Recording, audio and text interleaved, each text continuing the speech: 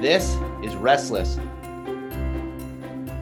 Okay, well, this is Restless, and I said this is Restless, and then I forgot that I was supposed to bring us in, Matt. So this is my awkward way of bringing us into the show. Welcome back, everyone. Excited to have you. I know that it is got to be around Christmas or after Christmas when we're doing this. If it's for Christmas or the New Year, don't forget, you can get Restless merch. We have a sticker that you can buy.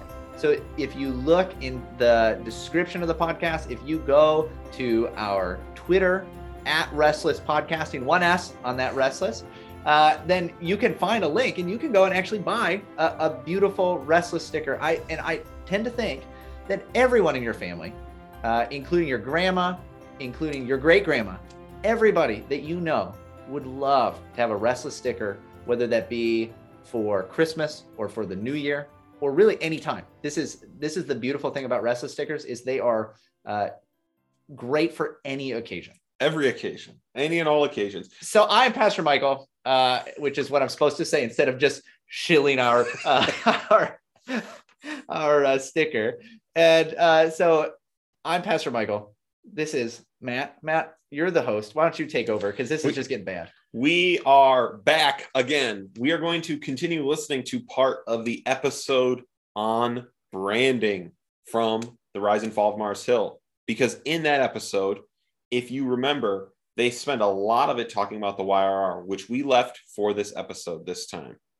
We are headed into the clips. We're going to do a free-flowing episode because, again, Mike Cosper is interviewing Colin Hansen. Folks, we may never get to here on Restless. And so we want to listen to how CT does the YRR, and we will see what we think. So Pastor Michael, should we just take it away? Let's do it. And just so everyone knows, as I think people like, it's going to be a lot of stopping and starting, and we'll see how interesting it is.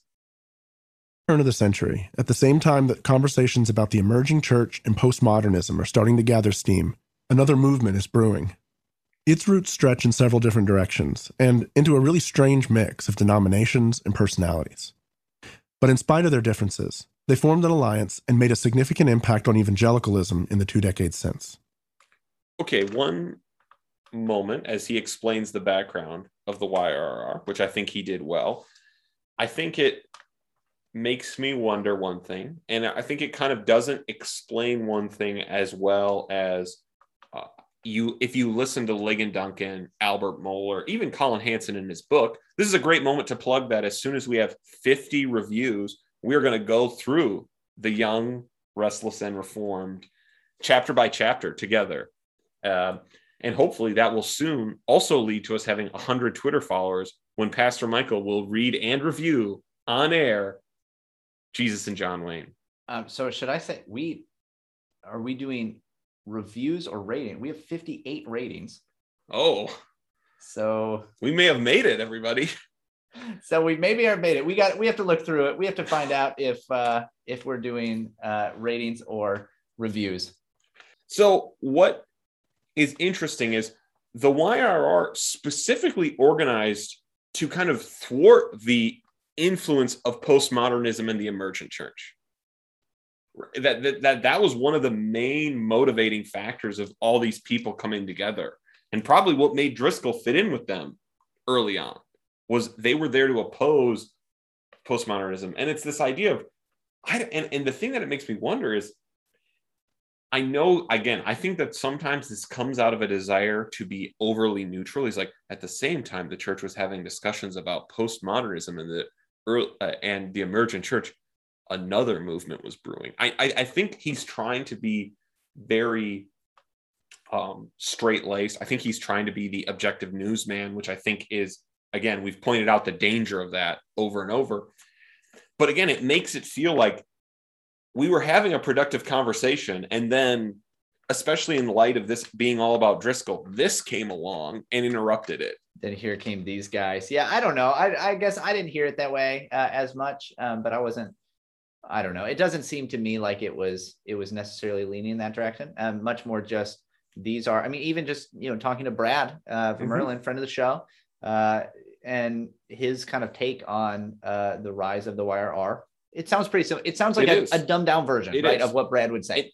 And again, I think the only thing I would add, and I think Brad would add, is that it was a reaction. It was trying to become the high level of influence over these two other things. Stem the tide of these within evangelicalism, explicitly so. And I guess my heart as a true YR guy is I want Mike Cosper to say is, yeah, we got him. We won. We won. I want to celebrate. I want them to say, yeah, this was a good thing, and bring out the champagne.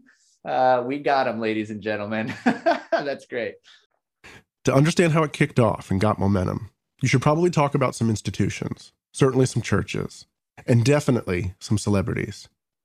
But almost universally, when you talk to folks who've studied the movement, they agree. You have to start by talking about seashells. Also, I'm going to throw some shade here at Mike Cosper. You didn't interview Brad Vermerlen for this. He certainly deserved to be interviewed. You need him. I hope they get him before the end of it. Come on. He was there. He studied the church. He wrote a book about it. Oh, come on. Not Colin Hanson. Mike Cosper, you got it. You got to get Brad on. And he is the, I will go out of my way to be fair-minded person. Yeah, right. But let's listen to about seashells. A little article here from Reader's Digest. This is John Piper speaking at Passion's one-day event in 2000. Moments before, he told the story of two women, Ruby and Laura, both in or near their 80s, who'd spent their lives devoted to serving others, and who died while serving as missionaries in Cameroon. Their death wasn't a tragedy, Piper was saying, because they'd given their lives away to something that mattered.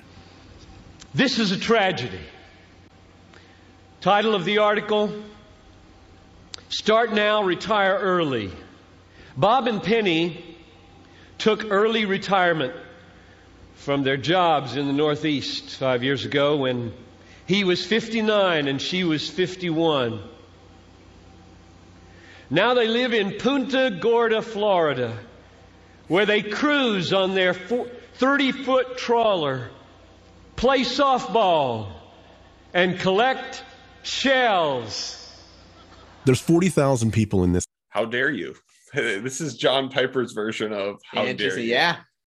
So, Pastor Michael, I think another time it would be a very interesting event for us to review the entirety of the sermon, Don't Waste Your Life. Yeah, that'd be great. I actually don't know that I've heard this sermon. I heard clips from it, no doubt, at different times. And I did read the book, and it was very impactful. It was a very impactful book for me. And I think for that reason, and I do think they are right, probably from the help of Vermerlen's research and Colin Hanson's journalism, they know the year 2000, as we've said early on, is very much right at the beginning of this with Passion and these events. And so I'm not going to comment overly on the quality of Don't Waste Your Life. And certainly that would need to be done, again, listening to the entirety of it, which is something we'll put on a list to do. I think when I heard Piper saying this, there are two things that came to my mind. One, Piper's critique of the American comfort-seeking, the need for this has, and it's kind of a cliche now to talk about seashells, was right on, right? That was something people were going for. I think over time, I'll say by 10 years later, the message of Don't Waste Your Life, this is why I would be interested in listening to the whole message, became, you are not being faithful for Christ unless you are doing the most quote unquote radical thing you can think of. Yeah. It has to be missions. It has to be ministry or something like that. The comparison, right, of these yuppie people in Punta Gorda, Florida, and these women who died in Cambodia, right? I think you could retire to faithfully spend time with your grandchildren and church. Yeah. And dare I say, far more of the time, a faithful retirement would look like, I'm going to devote myself to my kids and grandkids and church and just whatever they need. Right. And rather than I'm going to leave my family that I have to do missions, which sometimes is no noble and great. I'm not, Yes. Don't hear me. Yes. Don't hear me saying missions is not a good thing. God bless everybody that God calls to missions. I support them. Yep. I literally support them. Like, I Yep. mean, I'm all for it.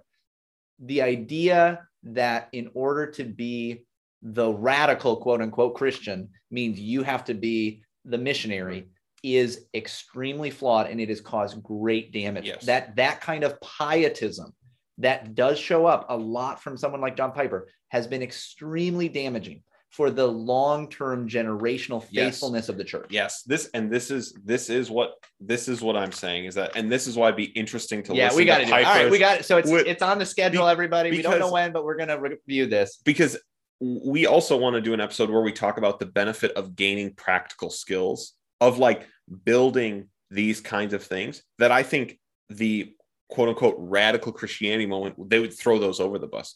The appropriate critique Piper is making, and maybe it's the point of the talk, and if so, it's a great point, is it's the self-focused nature of how most people structure their careers in retirement.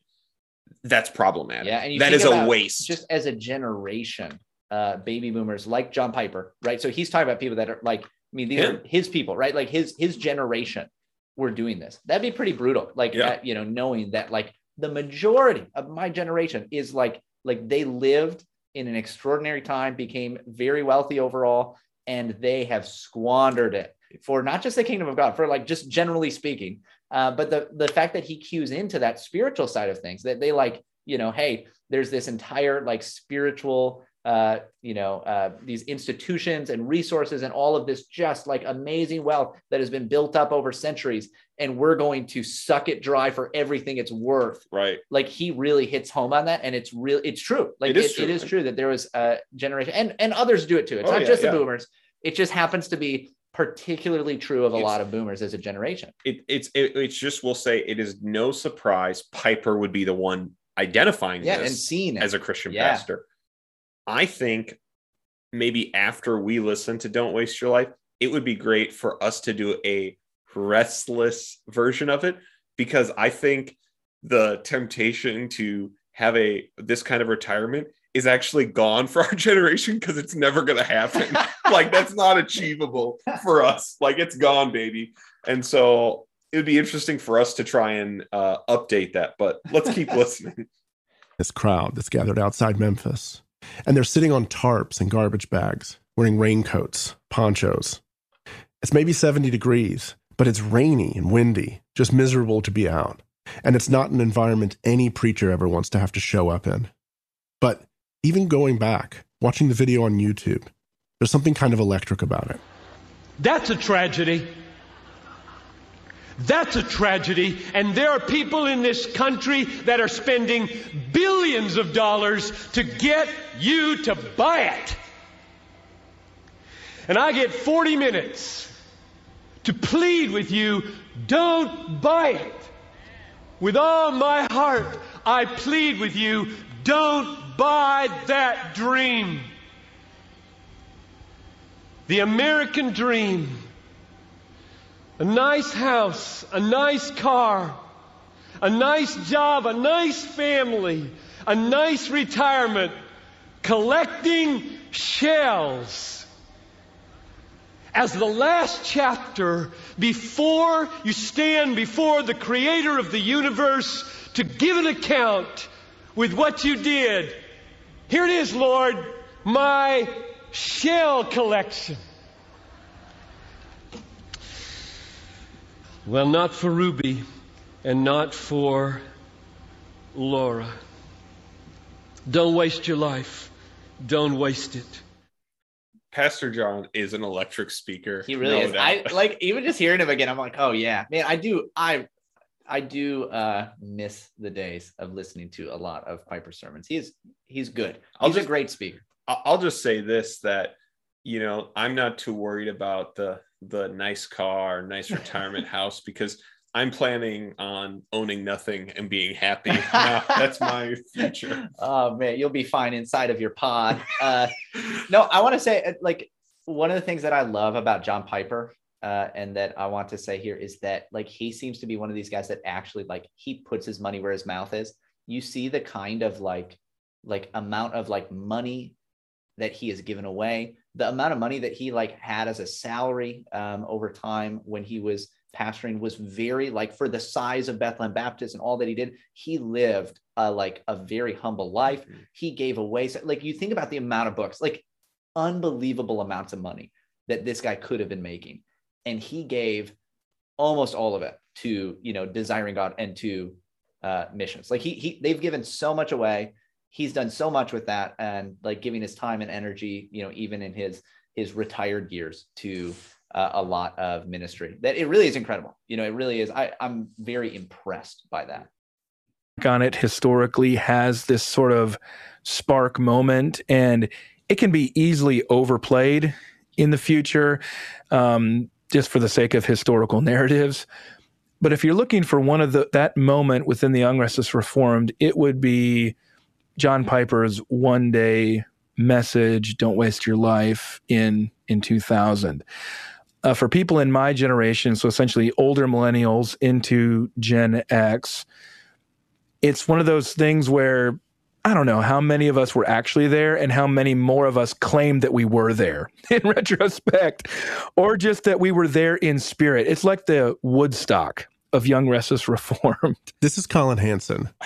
I just love, so weird. I love calling it the Woodstock. It's a very YRR or very evangelical thing that it's this, like, we overestimate how big of a deal these things probably were, right? Like when we went back and looked at the list of the 10 ideas changing the world in 2009, when it made the list, and we never heard of anything else other than New Calvinism. But yeah, it is. It's just interesting too that it is like, what would you compare this to? Right. It's not, you don't call it like a revival.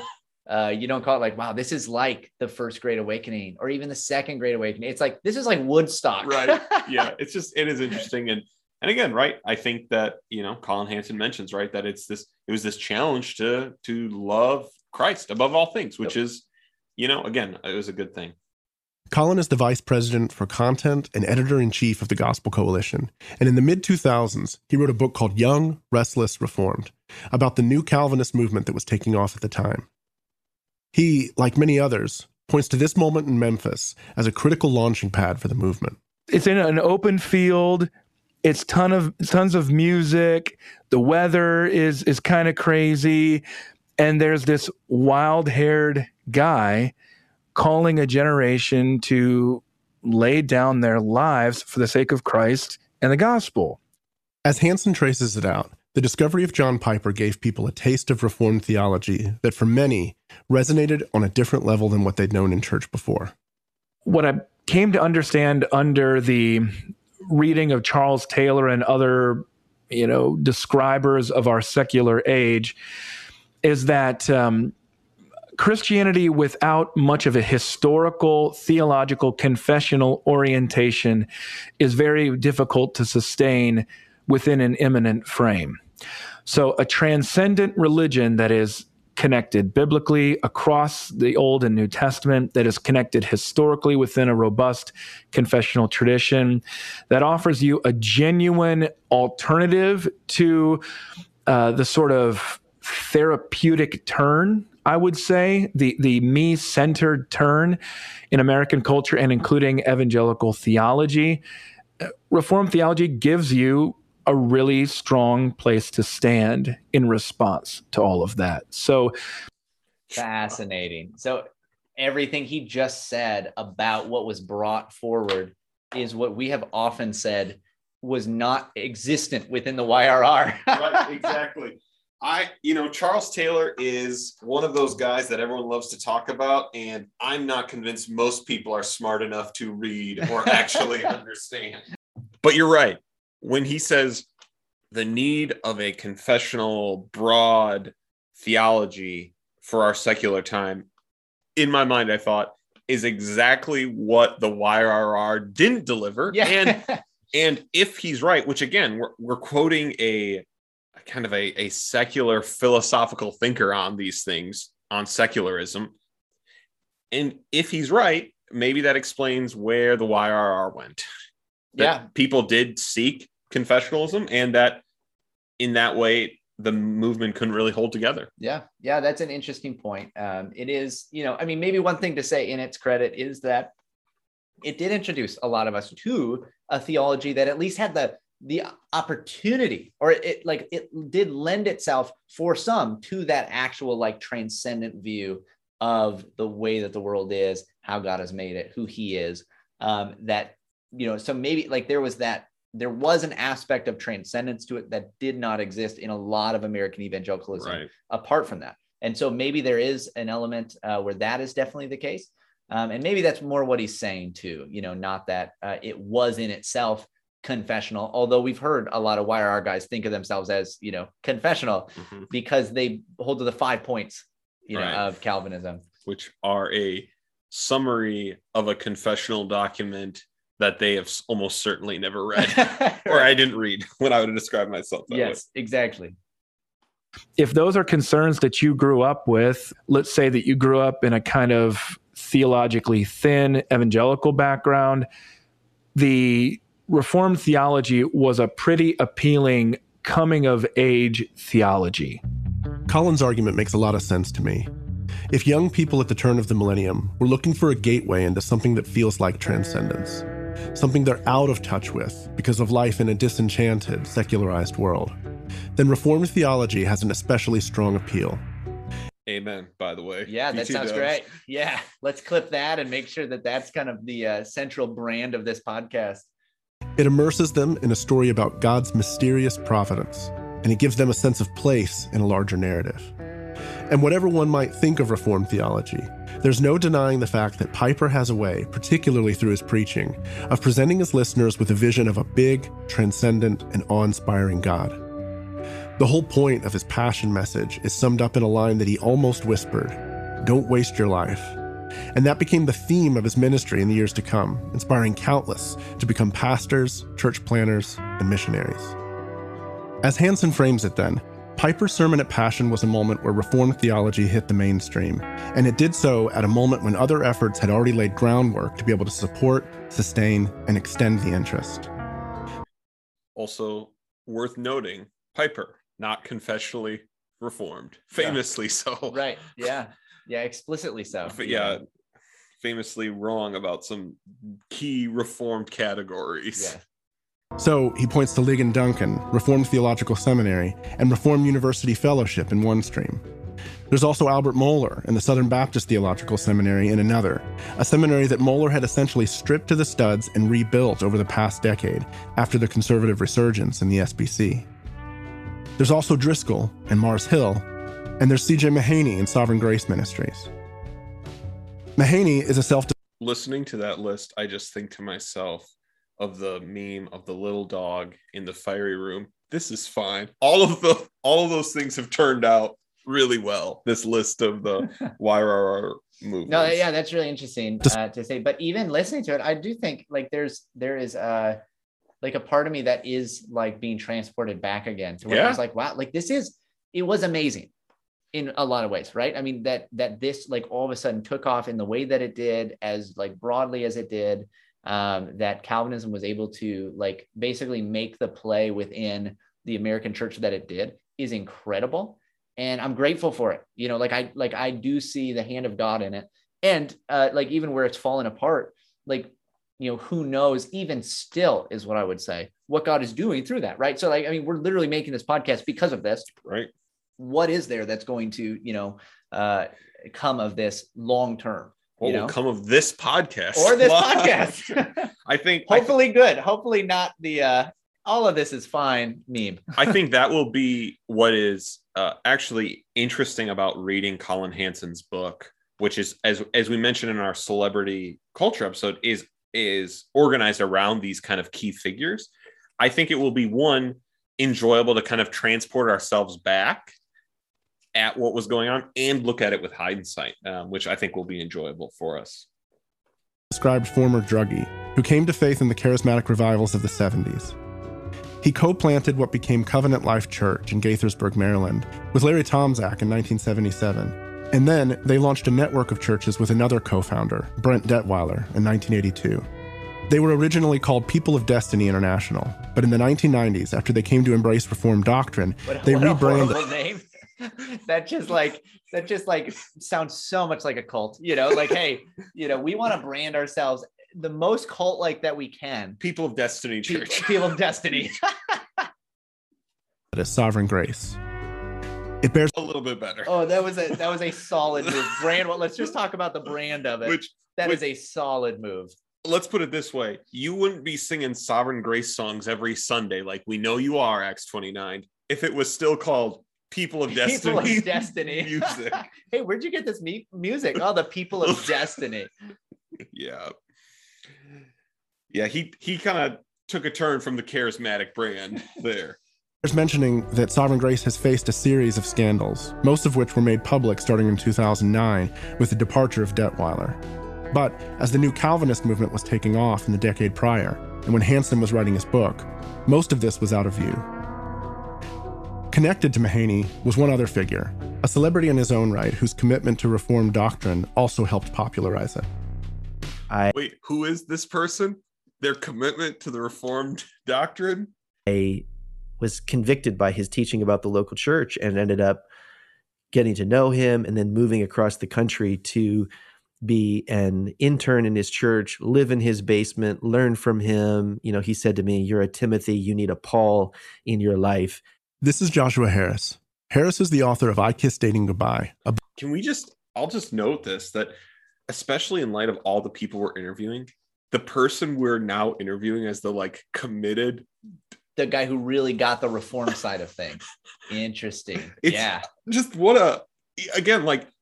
at least give that to Colin Hansen. Yeah. He's well, I know TGC isn't the YRR. That was T4G, but I would rather, if I have to pick someone of all the people that have been being interviewed in this, I'll take Colin Hansen. And basically up to this point, everything he said was great, right? Yeah. Hey, we really wanted a transcendent theology that, was really confessional and historic and all of this kind of stuff. Oh yeah, that's great. And then it's no, we're going to go with Harris. Yep. Because, and it's also, it's even worse than I thought, because Harris what was he actually most known for as a Christian?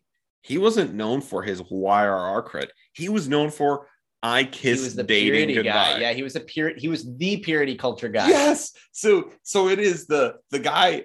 He is the epitome of the thing we beat up now as a straw man. Yeah, that we hate the most, right? Of the bad moralism. And he's the guy. He's the guy. And again, when we listen to his interview, maybe we'll do an episode on it if it's good. Otherwise, I think eventually we will, if it's not done in that episode, it might be exhaustively, is his letter that he released when he announced he was leaving the faith, because it is an interesting and really strange letter. But I do think that it is this guy who I actually think rejected a lot of his moralism he was known for. And I think sadly with it went Christianity. But this is one of those moments where it's I refuse to be repped by this dude. A book that became the go-to guide for dating and courtship among a certain tribe of conservative evangelicals when it came out in 1997. His parents... Pastor Michael, did you read that book, by the way? No, I never didn't either. I got rid of a copy recently. I picked a copy up somewhere at a thrift store over the years, and I found a copy, and I'm pretty sure it got thrown away. I maybe should have kept it. All the books, by the way, that I end up throwing away are books that it's well, someday we'll end up doing it on the podcast. I'm great. Now I have to buy a book that I had a cheap copy of. But no, I never read it. And honestly, I don't remember it ever being talked about. I don't remember in the circles that I was in, this was not a big book. Yeah. And I think it was mostly pre-YRR. It was 90s, very 90s. Yeah. It is a very 90s kind of a thing. It really does seem that way. It's a very 90s persona. It is. Yeah. It totally is. Were significant figures in the homeschooling movement. And Harris had established a platform in that world, speaking and publishing a magazine called New Attitude. But his ambitions changed after he met Mahaney. I just saw in him a model for what I wanted to be. And I was, very excited about laying down my parachurch goals and embracing the importance of the local church, and that redirected my entire life. He started his internship at the church the same year his book released. That was 1997. In 2004, he became the lead pastor at Covenant Life, and he served in that role until 2015. He left in the fallout of the controversies mentioned earlier, initially pursuing a seminary education. Then in 2019, he shared that he no longer identifies as a Christian. I wanted to talk to Harris, though, because he's another young leader in this movement, someone who was in the room for much of what came later, and in ways not unlike Mark, he's a casualty of the Christian celebrity phenomenon. So Cosper knows that there are people like us. Maybe he knows the Restless podcast. He knows there are people that are going to give him flack for this. He's a secret listener. We know it. We've talked about it. He's a secret listener. He knows there are people who are going to give him flack for this interview. It's not that you're interviewing him. It's that how he's being presented is what we're criticizing. Right. Yeah. It's not just you're interviewing all these people who were involved. It's being that he is providing an insightful take. Yep. So he's on what was one really of the primary happening. authorities. And he also is described as like purely a victim, Mhm. right? It's not his fault that all of these things happen that we literally talk about all the time being so problematic, like purity Right. culture and like the YRR. No, he's a victim of it all. Whereas what is Driscoll? So seriously, we need to talk about that. Like, how come this guy is considered a victim of all this when he was almost as much? So maybe he wasn't as popular as Right. Driscoll, but he was just as much a perpetrator of this stuff. And if he could have had the 60-person media team that Driscoll had, would he have been in the same place? Almost definitely, Right. like almost definitely from everything that we've seen. And so Debatably, the only thing that held him back was an older man mentoring him. mentoring him and saying, hey, don't do that. One who also is now out of grace, yeah, like has exactly. fallen from grace in this movement. And so it's just such a mess to have this as like the guy, and we're going to talk to him. I don't mind you talking to him and being Right. like, hey, Nope. what is your view of things? But to make him like such a like important voice in this matter is nuts. The amount of time he's going to get in this episode, I don't know how the episode what's all about him is structured. And again, I'm sure they they really want to be taken as they're really, really fair. I think that I don't think it's only that. I actually think that one of the reasons that Cosper includes him in here as much as he does in the way that he does is I actually think, and this comes out more when there is the interview, so a little bit of spoiler for you Sure. because you haven't listened to it. But he basically ends by saying, hey, like I can't help but feeling that Jesus isn't done with you. Like he is clearly trying to witness to this guy through this. And so he includes and this is it's a very like evangelical Christianity today thing to do, right? Yeah. Like I'm going to witness to him by making sure that he knows that he's the most important thing, or like he's center, or like I'm going to listen to him, like I want to validate his experience or something like that. And God bless Mike Cosper. Like it is clear, like he wants this guy to know Jesus again. And so that's great. Like he does want to do that. It does seem, I think that's actually why I don't think it's as much for Cosper anyway. I don't think it's probably as much like this guy's voice is really meaningful here as much as the personal connection I have to this man. Sure. And I want to like find a way to reach him and people like him. And this guy likes the platform stuff. And I think that I'm going to, again, because of Joshua Harris's state as someone who has committed the sin of apostasy and wants to help other people deconstruct their faith. Yeah. That's why he's getting the treatment he is from us. I will say on the other side, whether this is the right way to go about it or not. Again, we're in the tech age. So, if the anything goes state, God bless Mike Cosper. This is one of the things that is a true tragedy of what's going on is all of these scandals and all of these things that do play a part in people like this walking away from their faith. Oh, yeah. People go into seminaries to get answers, and instead they get long discussions on how trustworthy the gospels are, right? That these things do that. This is in that way a tragedy. Also, by his telling, he played an unwitting role in an introduction that would give birth to one of the movement's strange alliances. So there's this joke. It's kind of a funny story that Mark Dever tells, that he met CJ because he was looking for a copy of I Kissed Dating Goodbye, and they were driving by the church. He didn't know CJ, and he's like, "Oh, let's stop in the church. That's where Josh works." And he found a copy of the book and walked by CJ's office and left a note. And that's how CJ and Mark Dever, who would then later go on to start Together for the Gospel and do all kinds of things, kind of connected. So I love to give CJ a hard time that he owed his friendship to Mark to me, which he vehemently denied. He'll deny till his dying breath, I'm sure. In many ways, that's a fun story. Okay. Yeah. All right. Mark Dever and CJ Mahaney couldn't be more different. Mahaney's ex-hippie, low church, and lighthearted demeanor is a stark contrast to the Cambridge-educated pastor of a historic Baptist church on Capitol Hill. But People of Destiny. Capitol Hill Baptist Capitol Hill Church. Baptist, people of destiny.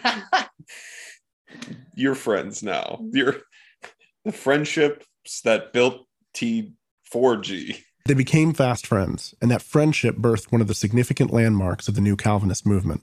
I started running this conference that was kind of the continuation of my events that I'd been doing called New Attitude.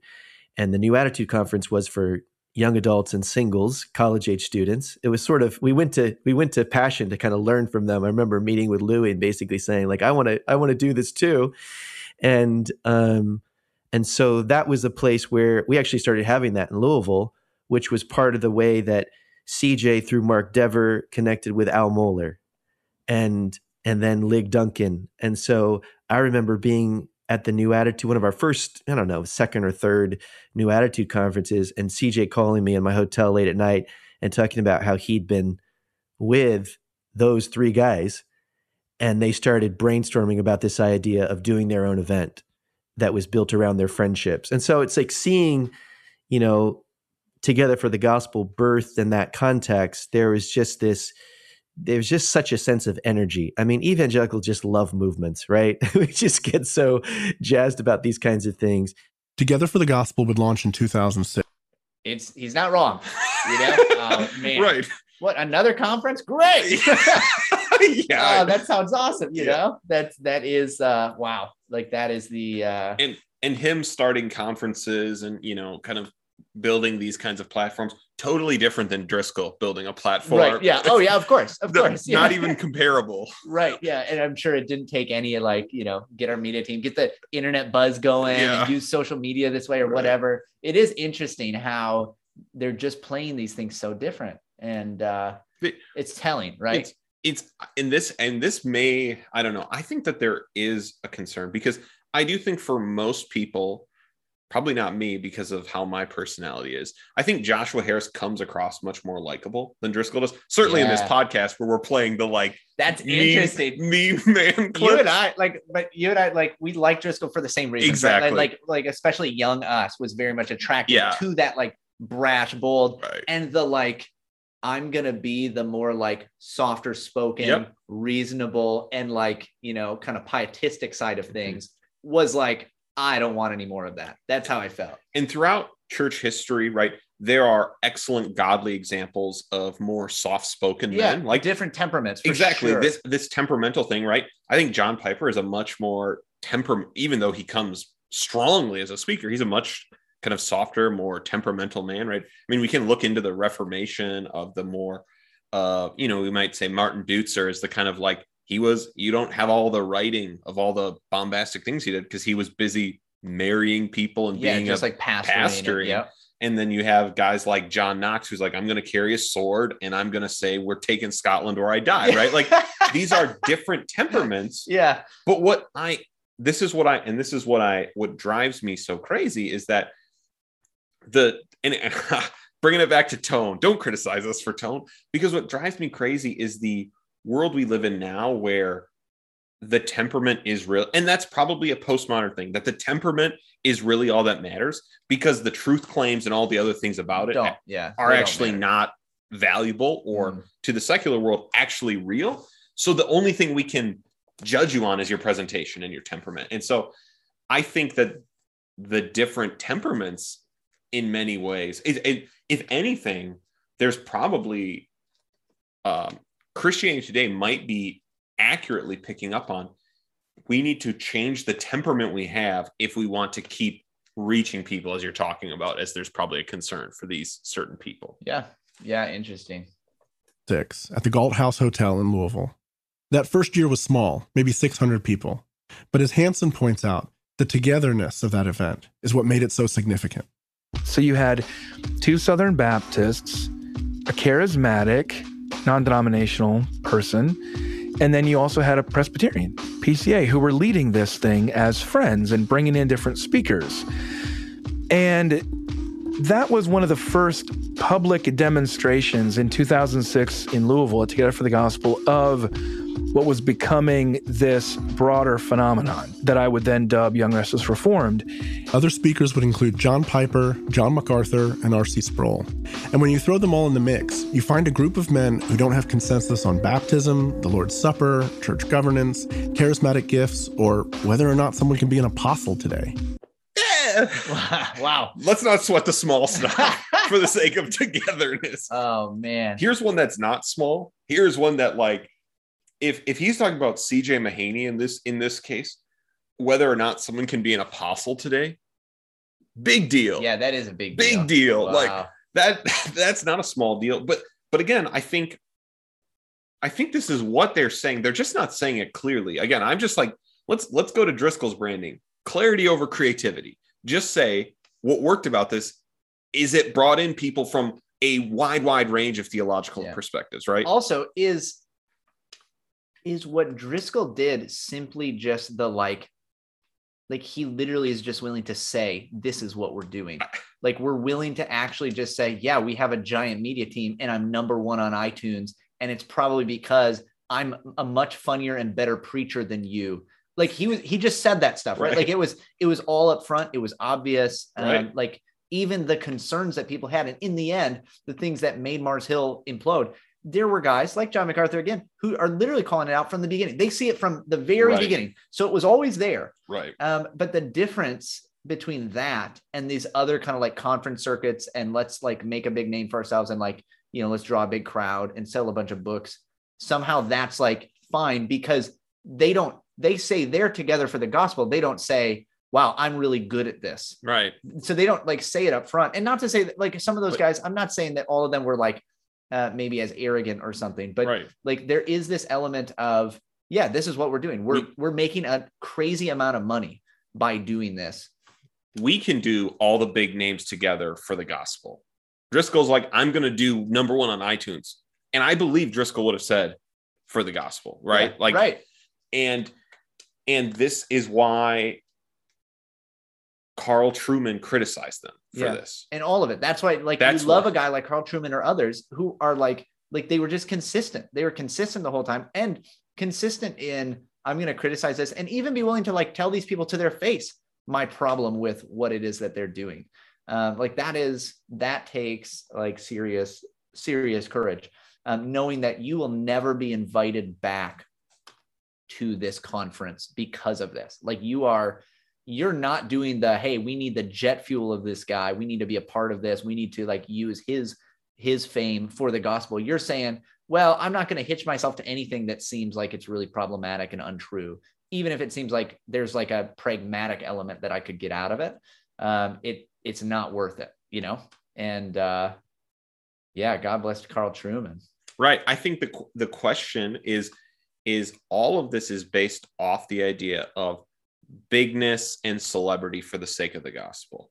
And sometimes it ends really badly and sometimes it ends well. And so there's a lot that can be discussed in it, but there are some similarities. It was like the idea that these things are so different, that the whole Mars Hill movement was different than a lot of these other churches and denominations and like, you know, Peoples of Destiny and conferences and all of this. Like, it's not that different. You know, these things are actually unbelievably similar. Now, once you start getting into some of the like things from Together for the Gospel, sure, like there are significant differences in how these people approach things, but still, like the big conference aspect of it, not that different. It really is not that different. And yet here they are, sharing a stage. It demonstrates how powerfully theological commitments on certain issues can build bridges. And while concerns from people like John MacArthur would mean that Driscoll would never be a part of Together for the Gospel, an alliance that formed at about the same time would welcome him in, the Gospel Coalition. I remember. There you go. Hat tip, John MacArthur. Yeah, he did it. He kept him out. He knew. Covering the first Gospel Coalition public meeting in 2007 for Christianity Today.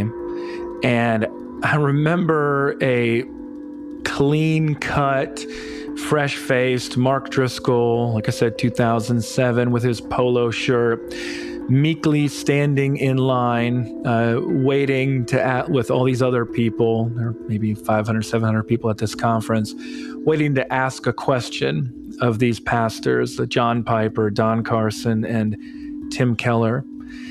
And we have pictures of that as well. And so Mark seemed around that time as the kind of person who was interested in learning, interested in growing. That didn't last very long. This was about the same time that Hansen would profile Driscoll for Christianity Today. This is something they bring up. And in the context of this episode of brand building, they're kind of describing Driscoll as he's only there for the brand, the opportunities, or what he can build. And I said this to Pastor Michael while we weren't recording, that I actually think Driscoll was there to learn. And now they're going to describe later in this podcast, I don't know if we'll play the clip of him saying, well, I can't submit to someone with a smaller church. I think, and they also talk about, why does Driscoll suddenly become reformed? I literally think Driscoll came to kind of these events, or his relationships with these kinds of men. I think Driscoll was learning Reformed theology from them. Yeah.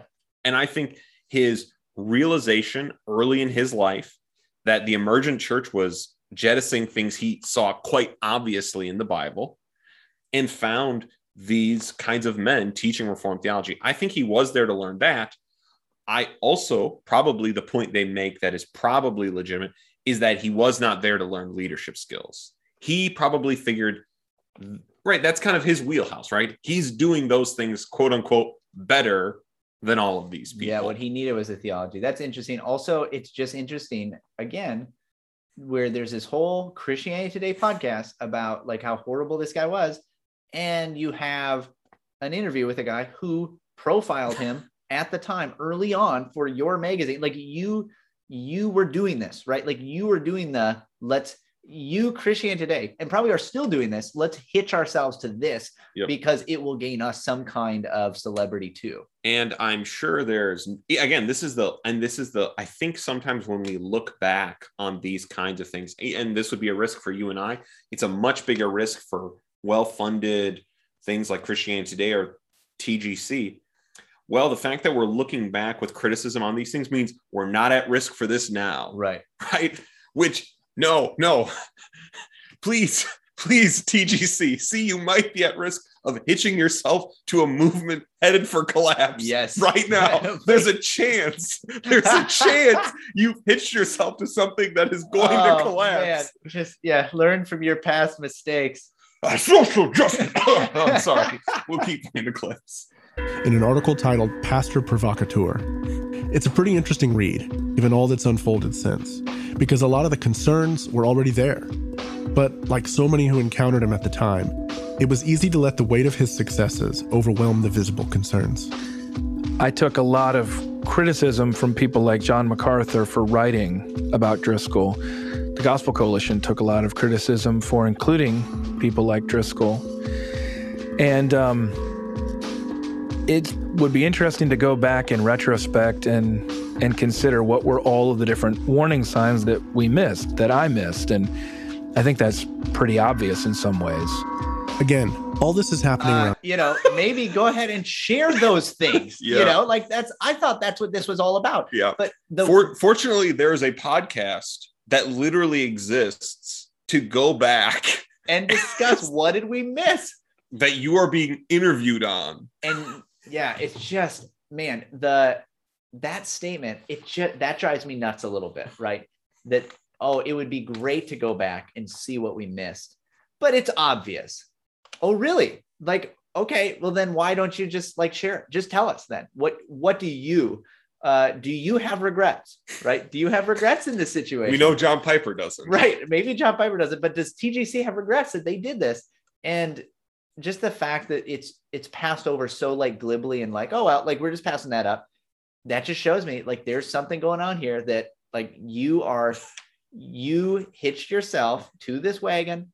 You like became popular in part because of this. Like you rode this with this guy, and you do hold some responsibility for it, but you are refusing to actually look yourself in the mirror and recognize that that's the case.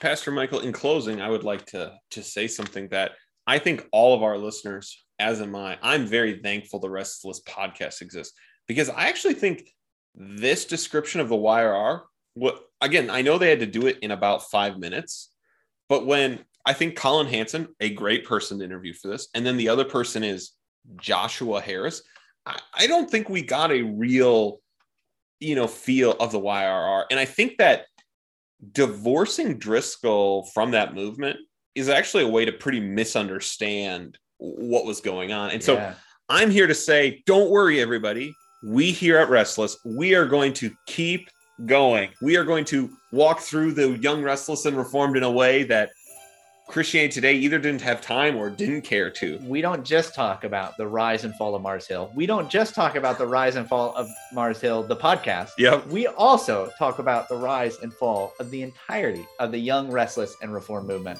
And Colin Hansen, if you would like to come with us and have that interesting conversation, we really would love it. We'll be nice. It's Winsome Winter. We will be nice. This is the time to come. You don't want to come during the summer. All right. Thank you for listening to Restless as we cover some more Christianity Today stuff. Pastor Michael, I'm worried we may not have been as winsome as we needed to be. I don't know. We tried. Listen, we're trying, people. I know that that's hard to believe. We came to like our deeper convictions in part under a guy like Mark Driscoll. So give us a break. Give us a break. That's our temperament. Rate and review this show. Send us to #1 on iTunes.